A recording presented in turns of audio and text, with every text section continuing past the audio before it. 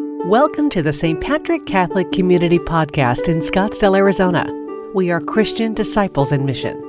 A very busy month and a half for us as Catholics. It began at the beginning of December with the season of Advent that recalls Christ has once come. We remember him at his birth, that he's present with us even at this very moment, but the Christian theme is the promise that he will come again to establish his kingdom. And then we remembered the incarnation, the birth of Jesus. What a powerful theology that God understands humanity by becoming one like us, and that Jesus experiences everything that you and I experience in our lives. We don't have a God that is so foreign of humanity that he doesn't understand, or that he only watches at a distance waiting for us to make mistakes. That theology teaches us that God has compassion and understanding in being a human being, both in our joys and successes and in our failures and in our sorrows. God is there. And then we've moved on to the point now that ends the Christmas season, the feast of the baptism of the Lord. This begins Jesus' public ministry. Scriptures really doesn't give much information about Jesus' first 30 years. That's not the intent of what they've written the Gospels about. But we know that at the baptism, it's a turning point for Jesus. The baptism by John the Baptist in the River Jordan. Now, for Luke's Gospel, this is the Gospel we're going to hear the rest of the year, all the way until the beginning of the Advent season next year. And in this, the baptism, the empowerment for Jesus comes not at the baptism, but at the Holy Spirit. In Aramaic, the word Holy Spirit means God's breath. God's breath. That Jesus receives God's breath. That he is his son and that he is pleased with him. And thus begins his journey. A journey that goes into a world not much different than ours. If Jesus were to be here today and begin his ministry here in 2022 in this country and in the world, he's dealing with the same issues back then as he is right now. Political upheaval, suspicion of foreigners and racism, people struggling economically, people with divisions, and people in religion so full of rigidity, so much suffering and diseases that are going around, that Jesus is equipped to deal with the same world that you and I are dealing with right now. These past few weeks for you, but especially for me too, have been very, very tiring because there is a lot of anxiety and concern right now as we begin the new year, and there's a lot of suffering. And this week, I really struggled what to preach with you. I had a wonderful homily preached out, but I don't know what to say other than what's in my heart. And I think Jesus being equipped and going into a world is a great comfort for me because he knows what we're all dealing with. Because he dealt pretty much with the same exact things that we are right now. Luke's gospel will be the gospel we're going to hear for the entire year. And I want to let you know something. God's at it again. It's the most perfect gospel for us. It's the things we need to hear. And if we open ourselves to each Gospel Sunday, we're going to learn some very powerful things. But Luke gives us disciples today two themes to work on in dealing with this difficult world situation that we find ourselves in. First of all, Luke talks a lot about prayer.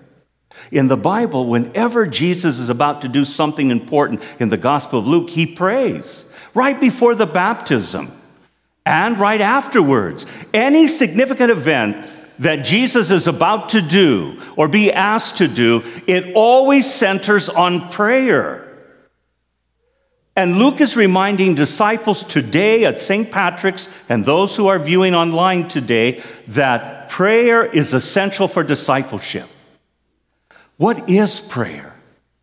I think it can be a whole lot of things to people, but sometimes we get so confused because we enter prayer like we do in everything in ourselves is it has to be result-oriented. It has to be successful.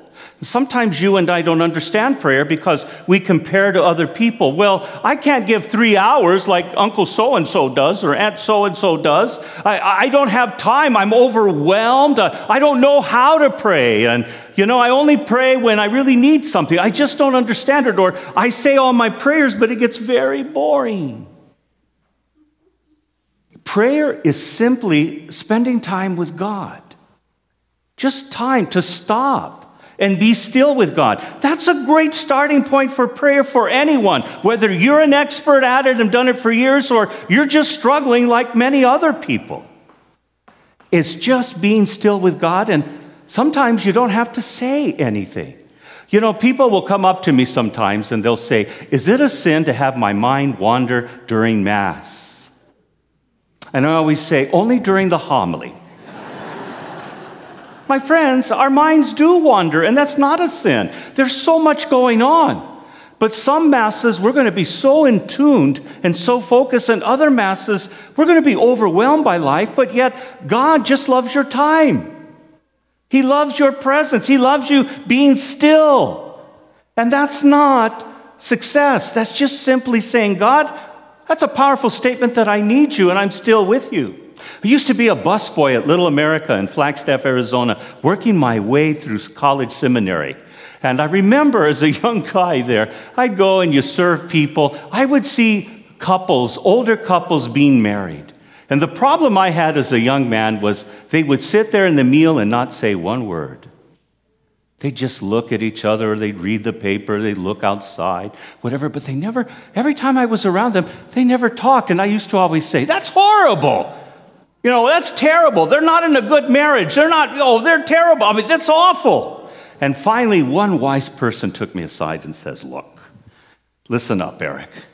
When you've lived there for so long, sometimes there's just nothing to say except being with each other." And that's so true. I look at some friendships that we don't have to talk. When I hang out with them, we don't have to talk about the weather. We can be still because what? We know each other's thoughts, or we feel so comfortable that we can just be together. And sometimes marriages are like that, especially long-term marriages. You have a lot to talk about because there's a lot going on, and other times there's really nothing to say, with words rather. And that's kind of like with God. God does all the prayer. And again, I wish I could get all of you to understand, but St. Paul talks about what prayer is in the epistles. Please read those if you're very sincere. But here's what Paul says. You and I are not doing the praying. It's the Holy Spirit, God's breath, that comes into us that allows us to say the words. All we simply do is be still and be quiet. We don't have to say anything unless we want to. And then the Spirit prays on our behalf. So don't think God is up there mad because you're not quoting the right prayers, or the Our Father's too fast, or you only gave me 2 seconds. With practice, you have to just simply give time. And be still and let God speak to you. Prayer is essential. But you know what? You may not get it today, but you're going to have a whole year to work on it. Because you're going to see example after example of Jesus praying, but Luke will remind us, disciples, make prayer. Pray before you do something. It can be very quick and very simple. And those of you who are really good with prayer, keep it up. We need your prayers. But don't be afraid to go deeper. Some people only do rote prayers by remembering prayers from 50 years ago. Sometimes it's okay to put that down and simply be still with God. Give time to God. Be quiet and be still. Let that be a starting point for this entire year, because you will see Luke's gospel inspire you. The second thing that will help us deal with what the world is dealing with us right now, it's meal. It's meal. Luke is the gospel of meals and eating and drinking. That's what it's about, and that's where our gift is, to give us sustaining food for the journey. And so in Luke's gospel, Jesus invites a toll collector named Levi to be one of the 12. And he invites him to dinner, and they sit with tax collectors and all types of sinners. And Jesus eats with them. Jesus visits Simon the Pharisee, and a woman, a sinner, comes and anoints his feet during the dinner. Jesus sees Zacchaeus, a very short man on a tree, a tax collector, and Jesus yells at him, "Zacchaeus, I'm eating at your house tonight. What's for dinner? Chicken?" Yeah, he eats with them.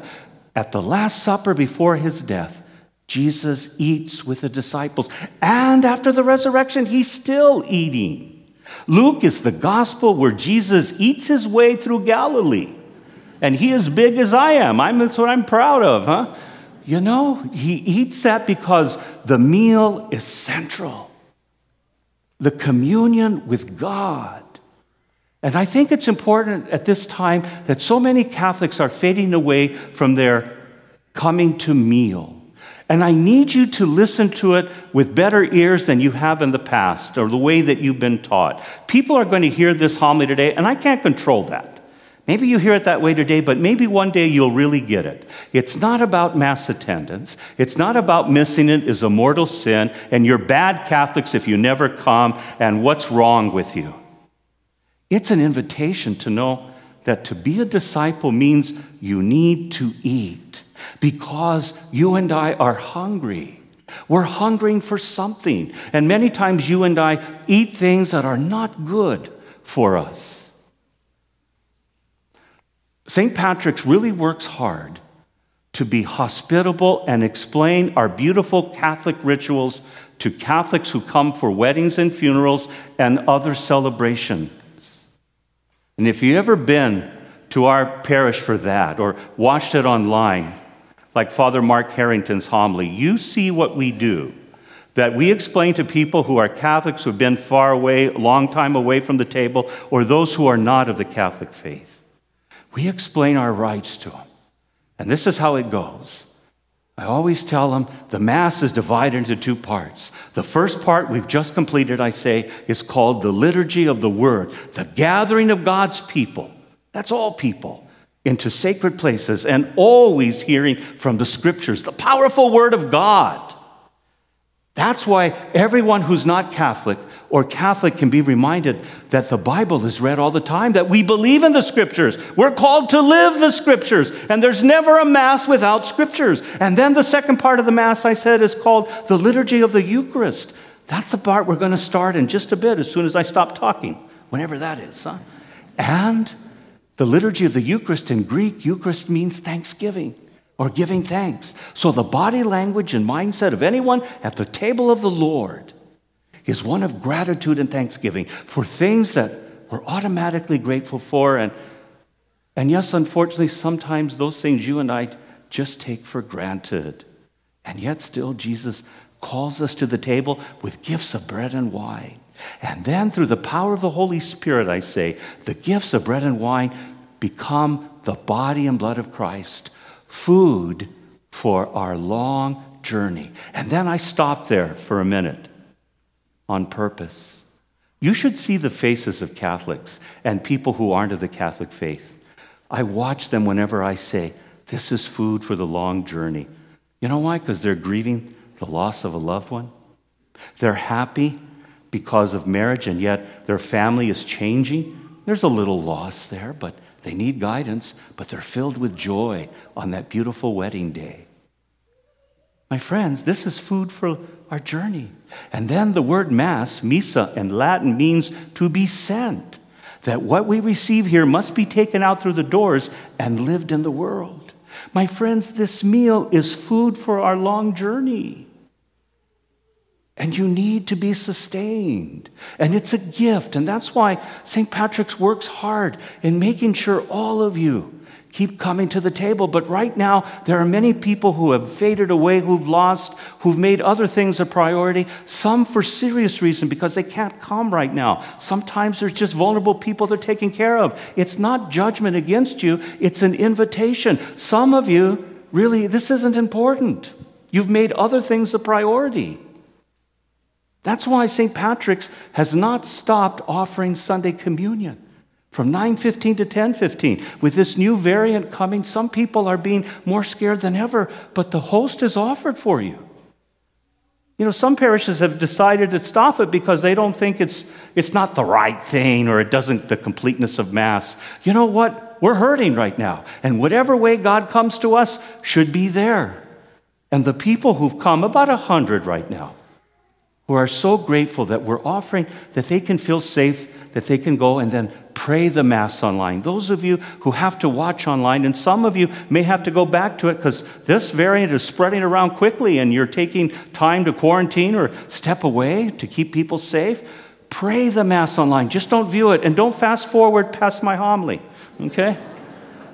Pray the entire Mass. Pray it because it's prayer. It's not you sitting, eating waffles in your pajamas and going, oh, that's a good message, or why doesn't he preach more on this? It's prayer. And you have to do it for right now. It's not forever. And so the weekday Mass is offered. Some of you can't get on Sunday. Some of you feel uncomfortable or will soon or whatever's happening, or you have friends or neighbors that have been away. The entire church is open and 100 people come Monday through Friday, every day, 8 a.m. for Mass. And you can sit far away from people and come and receive communion and pray. It's a half-hour Mass, so it's a quicker homily and no music. You're in and out, just like our burgers. And you just come and pray. See, here's what's going to happen on Judgment Day. Here's what's going to happen for every one of you. That you're all going to ask God, where were you? Where were you in my difficult moments? Why did you allow things to happen? Why weren't you present? And all of us are going to go, you were always there. It's not a host. It's not an obligation. It's not about mortal sin if you miss. It's not that you're a bad Catholic if you don't go every week and keep score. But my friends, you cannot deal with problems of the world without the meal. How do Catholics live without it? Tell me the secret and I'll join you. But you're doomed to fail. Food for our long journey. That's why you're here. And it works every time, whether you like the homily or not, or like the music or not, or like the people around you or not. God says, get over that. But he's saying, eat and drink. So, Jesus is baptized. He enters the world just like ours, just like you and I, who are disciples. And we have the whole year of Luke. 2 things that disciples are going to be helped in dealing with crisis in our lives in the world. Prayer, meal. Let's be open to the entire year of Luke's beautiful gospel. Thank you for listening to the St. Patrick Catholic Community Homily Podcast. We are Christian disciples in mission,